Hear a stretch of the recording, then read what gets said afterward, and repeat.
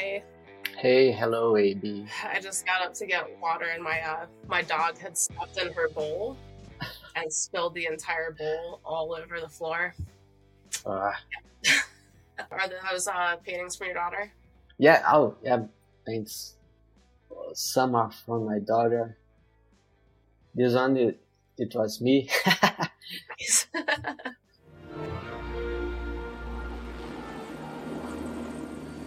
There it is. Welcome to Jurassic Park.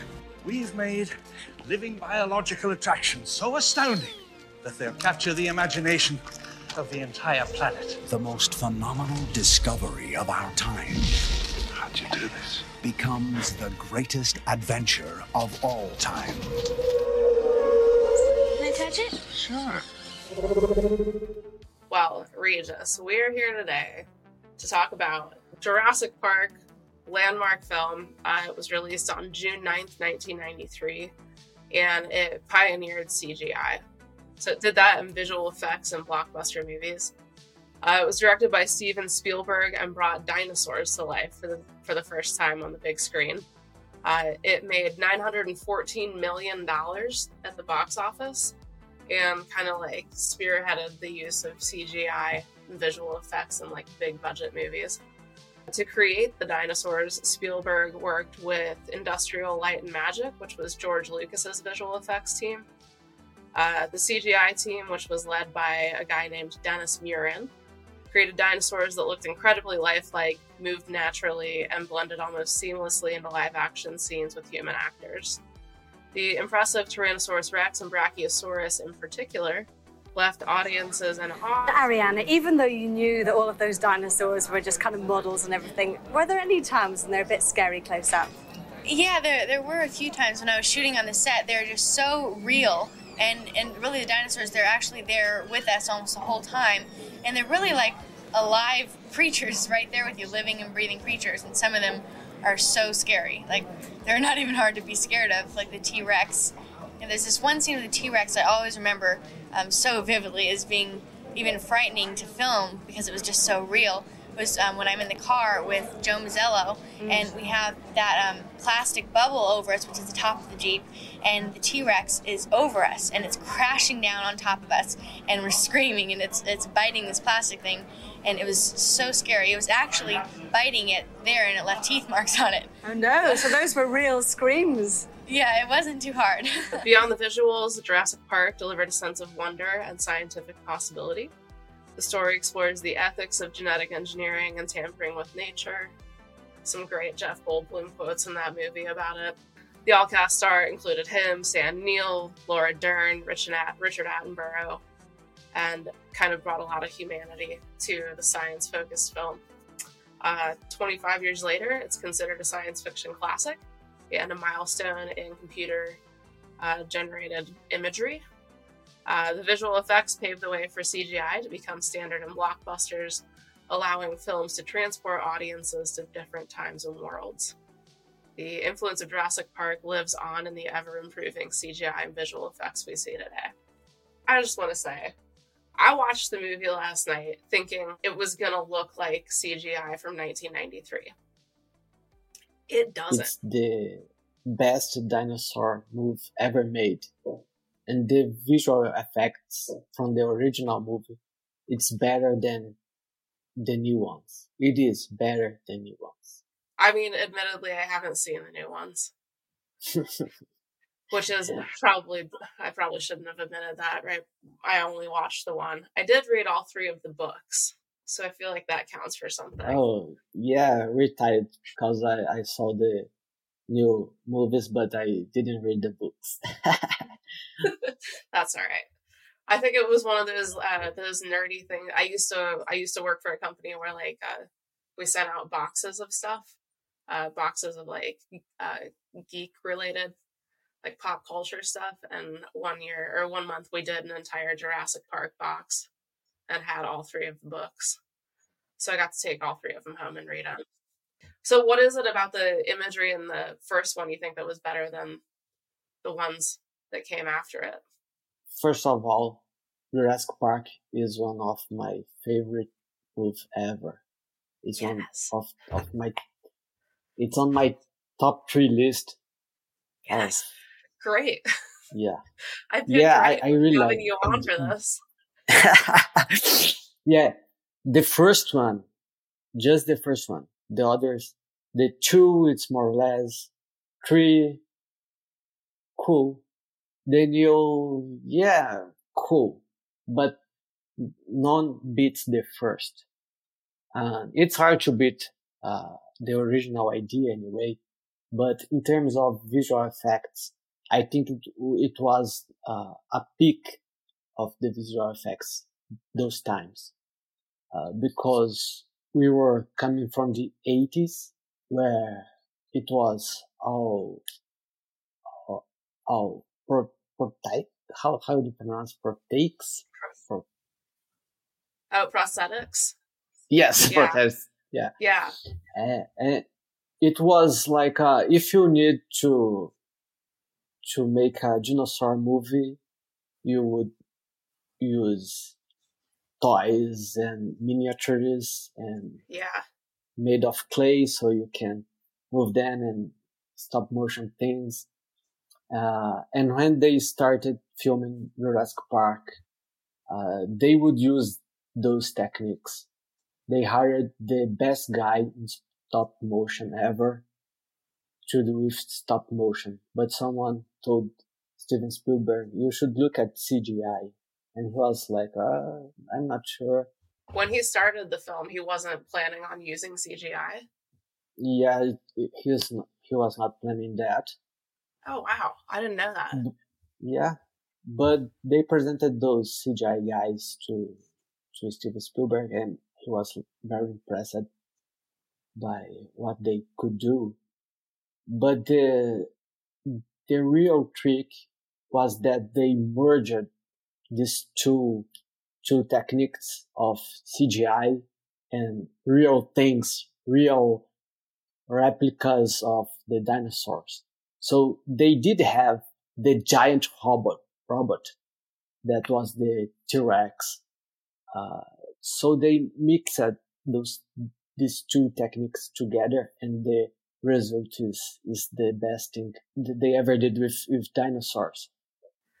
I'm thinking of the scene where Sam Neill is laying on the Triceratops, and it just looks so lifelike that it's breathing and he's moving with it. That was not CGI. Was it robot and CGI? I guess that one was just a robot. No CGI. Well, it looked real, whatever they did. It was a very convincing robot. Yes, it is. If I recall correctly, people were on the underground using something to go up and down to simulate the breathing. Yeah. Yeah, but there are other things that make this movie great. They filmed in a different screen ratio, more vertical than wide. It was not the normal widescreen of the time. It was more vertical because they want to get the sense of the height of the dinosaurs. So that adds a lot to the move. The new moves don't have that touch, that finesse to do something like that. The new ones shot in widescreen? Yes. Yeah. Instead of full screen? Unfortunately. Interesting. Yeah. Interesting.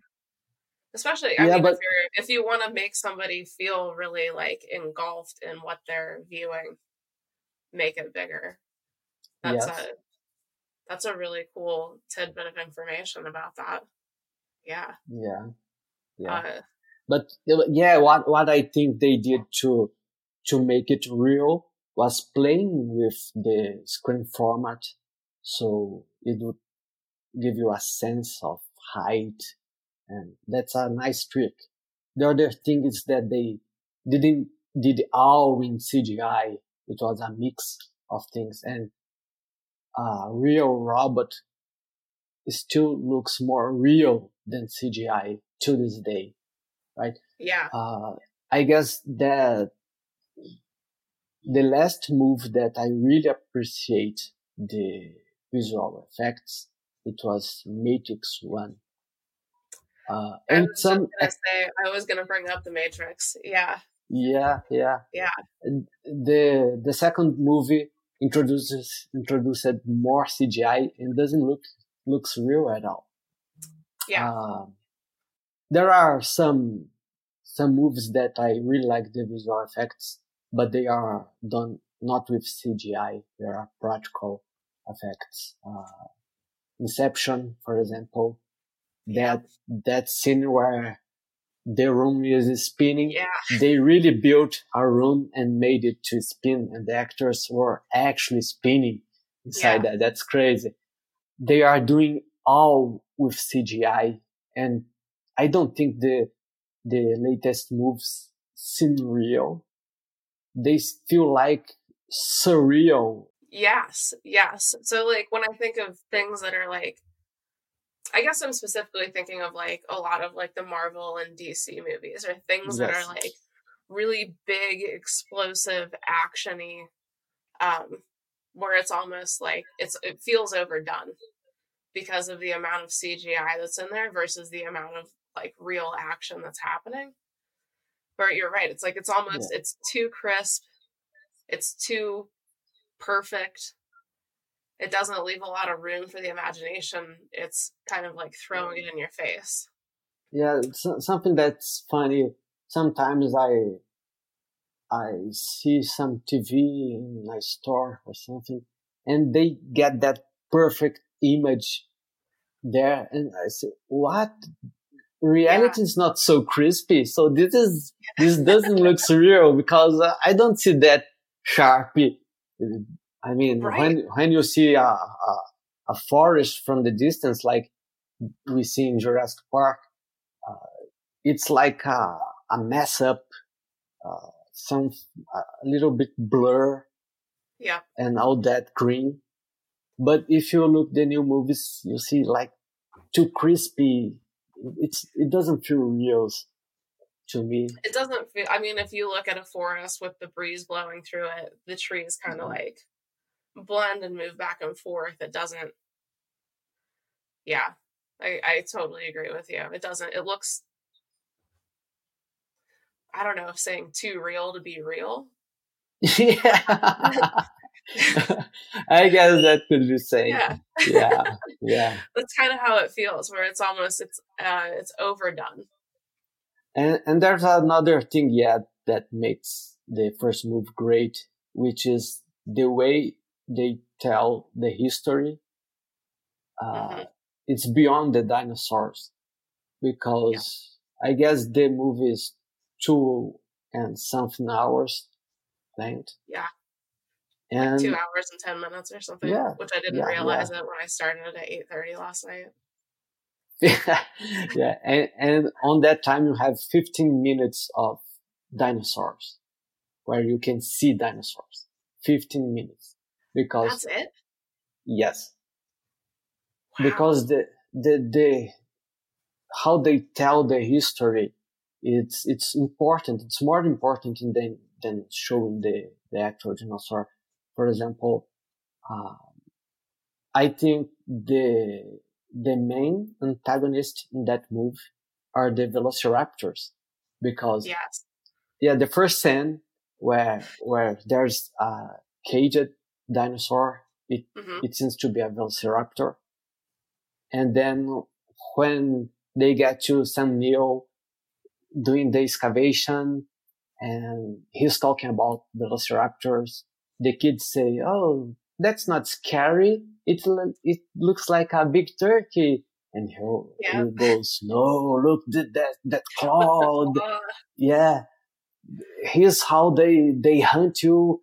You think you are looking for the main predator, then comes other two from, and you are not seeing them." So they started to prepare things for velociraptors.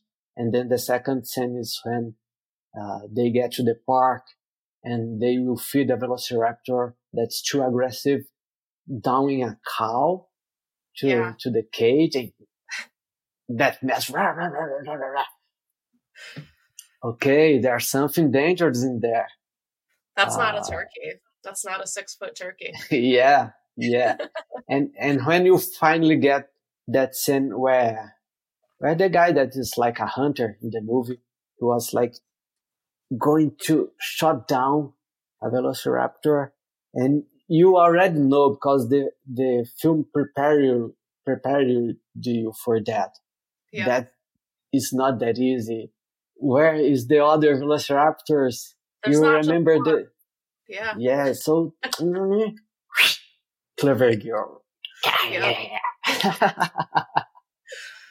I also like the scene where what is it? It's not the ones that have the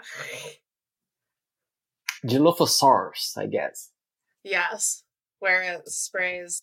I'll never remember the actor's name. He's the guy who played Newman in Seinfeld. Yeah. I don't recall. I recall the name of the character. It was Dennis Nedry. Yep. And I was the guy who was the boss in CGI was Dennis Murray. Okay, two Dennis. Dennis. Dennis Muren. Yeah, then, and I thought there is a joke hidden here because Hammond says to Dennis, "Our lives is in your hands, and you are letting it drop." And it was more or less the situation of the movie with this other Dennis, that the movie was in his hands to be successful. Because I don't think that there's a way that this movie would have been what it was if it hadn't been for the CGI. Like, it would have been a really good, interesting story, but it was like the realism that CGI brought to it that really made it something. Yeah, that was really something. I was like, I like dinosaurs when I was a kid, and I have watched some movies that they have dinosaurs. There was a TV show, The Missing Link. I'm not sure it's called like that in the US, but there were dinosaurs, and they were moving like tick tick tick tick tick tick tick tick, that kind of movement. And I was not that excited to see Jurassic Park, and I was like, I see how it goes. The dinosaur appears and it's tick tick tick tick tick tick. Yeah. But it was not. I was really impressed that they did it. Yeah, with the smoothness of it, the natural look to it. Yeah. And especially to make them feel and act as big as they were. Like, have you ever seen a dinosaur, like a full put together dinosaur? Like in a museum? I cannot remember. I can't think of the word. Like in a museum or something, you know. Yes. Yeah. Yeah, sure. There's a museum in Chicago that has a full scale Tyrannosaurus Rex, and it is. I can't imagine having something that size running towards you. Yeah. And they made it feel real in this movie. Like, you can imagine yourself being chased by something that big and that terrifying. Yeah. That first scene where the T-Rex appears is just amazing. And the jaw when it's crushing the goat. Yep. That big jaw, that's amazing. By the way, that was not CGI either. It was the robot. Really? Yes. And when it goes to to grab the car with the kids. Yeah. It was not supposed to break the window, but the robot goes too down, and in that scene, they break the window. The kids are really scared because they did not expect that. Well, if you're not afraid of something that looks like a dinosaur, you're afraid of a set accident, a movie set accident. So you're afraid anyway. And in that scene, if you watch that in slow motion, you see that one tooth of the dinosaur flies away with the impact. I might have to rewatch that. That whole sequence, it's sometimes I guess that when they film the foot of the dinosaur from the back, and it's like on the mud and spreads the mud, that was CGI. So it's a mix, a perfect mix of CGI and reality. That's really cool. Yeah. I've been thinking about that. We just were in a meeting, right? And we were talking about using AI and growing fast and losing the human touch that's needed. Yeah. Because are real people, real clients, real freelancers. Yeah. So I thought of that, like, I think we're using too much CGI and doesn't feels real. Back then, they got to mix two techniques at it best and got the best results. And I was thinking of that, like, I'm a programmer. We have a lot of AI tools to help us. I use GitHub Autopilot, but I'm concerned about that. I'm concerned because we need to keep the finesse, the human touch. There needs to be a balance. I think that we need to mix techniques. We need to mix artificial intelligence with natural intelligence, right? Yeah. Yeah. I feel the same way when I use, Chat GPT and Claude for helping with writing. Nobody wants to hear what a robot has to say. You can tell when a robot has written something. And for me, it's like, how do you find that balance between, like using the tools that are available and mixing that human element with it, which I think, was along the lines of what you're saying and along the lines of why this movie was so great, is because it found that good balance. And maybe that's because there was no precedent before it. There were no other movies doing this. So, whether it was, I didn't realize that the dinosaurs were only in there for 15 minutes. So maybe that was like a cost thing. Like, how much did CGI cost in the early 90s? Probably a lot more than it does today. So maybe that balance was more based on, I guess, the constrictions around everything else. Yeah.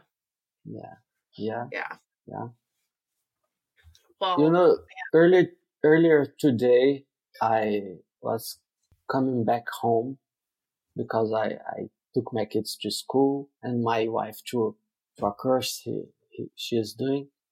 And when I was going back because of the traffic, I opened up Waze and checked for the best route. But I look at that and I thought to myself that all that you don't use, it atrophies, right? I'm concerned with that we keep using technology and AI things too much, and where it goes our brain capacity to have critical thinking, to exercise our memory and our capability to find solutions outside the box. So I don't really like to use Waze too much because, man, I'm not even looking where I am. I'm just looking at the screen, and where is my capability to develop my spatial, my Yeah. spatial vision. And Yeah. so what I usually do, I open the Waze, I see the route, I double check, see there's anything better, and then I'll close it, and okay, I have enough information. Let me drive, and be aware of things around me, things like that. That's been a challenge for me, having, like, I moved to a new city, new state. I moved 1,500 miles away from where I was living, and I still don't know how to get places. Yeah. You know, I've been living here, it'll be a year this weekend, and I am still like, oh, I took a wrong turn. I guess I'm learning a new way to get there today. But it's because I'm so reliant on pulling up Google Maps and just setting it and having it tell me where to go. Yeah. And, you know, 20 years ago, we didn't have Google Maps, and we still made it places without a problem. So it's being too reliant on that technology and not enough of the human element that I need. Yeah. Well, not that 20 years ago we get to reach any place without a problem. There was a lot of problems. We would get lost. We wouldn't find the address. It's not so easy when you really remember how we drive back in the days. Yeah. Well, I think there's always going to be a balance. It's probably up to us. I don't know if it's up to us. It's up to, I don't know, maybe it is up to all of us to kind of like keep that balance in mind as, you know, computers become more of a part of everyday life, and especially AI and how much that's growing. This kind of things is a good exercise because it's not about technique and skills. Yeah. It's about art. You got to exercise art, and the art of living and the art of thinking. Yeah. And I guess that what Jurassic Park has more than the new movies. Better art,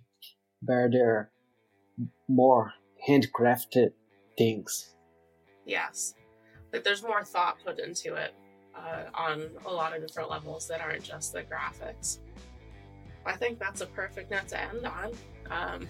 I think it is. Thank you for joining me today. I'm so glad I didn't even know that Jurassic Park was one of your top 3 movies. You've opened my eyes about a lot of things. This is awesome. Thanks for coming on today. My pleasure. Thanks for listening to the Frontier Podcast powered by Gun.io. We drop 2 episodes per week, so if you like this episode, be sure to subscribe on your platform of choice and come hang out with us again next week and bring all your internet friends. If you have questions or recommendations, just shoot us a Twitter DM at The Frontier Pod, and we'll see you next week.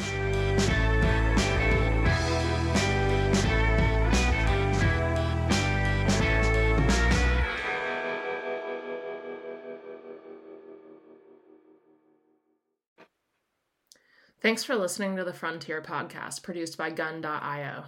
We're the only freelancing platform where engineers actually go to hire other engineers.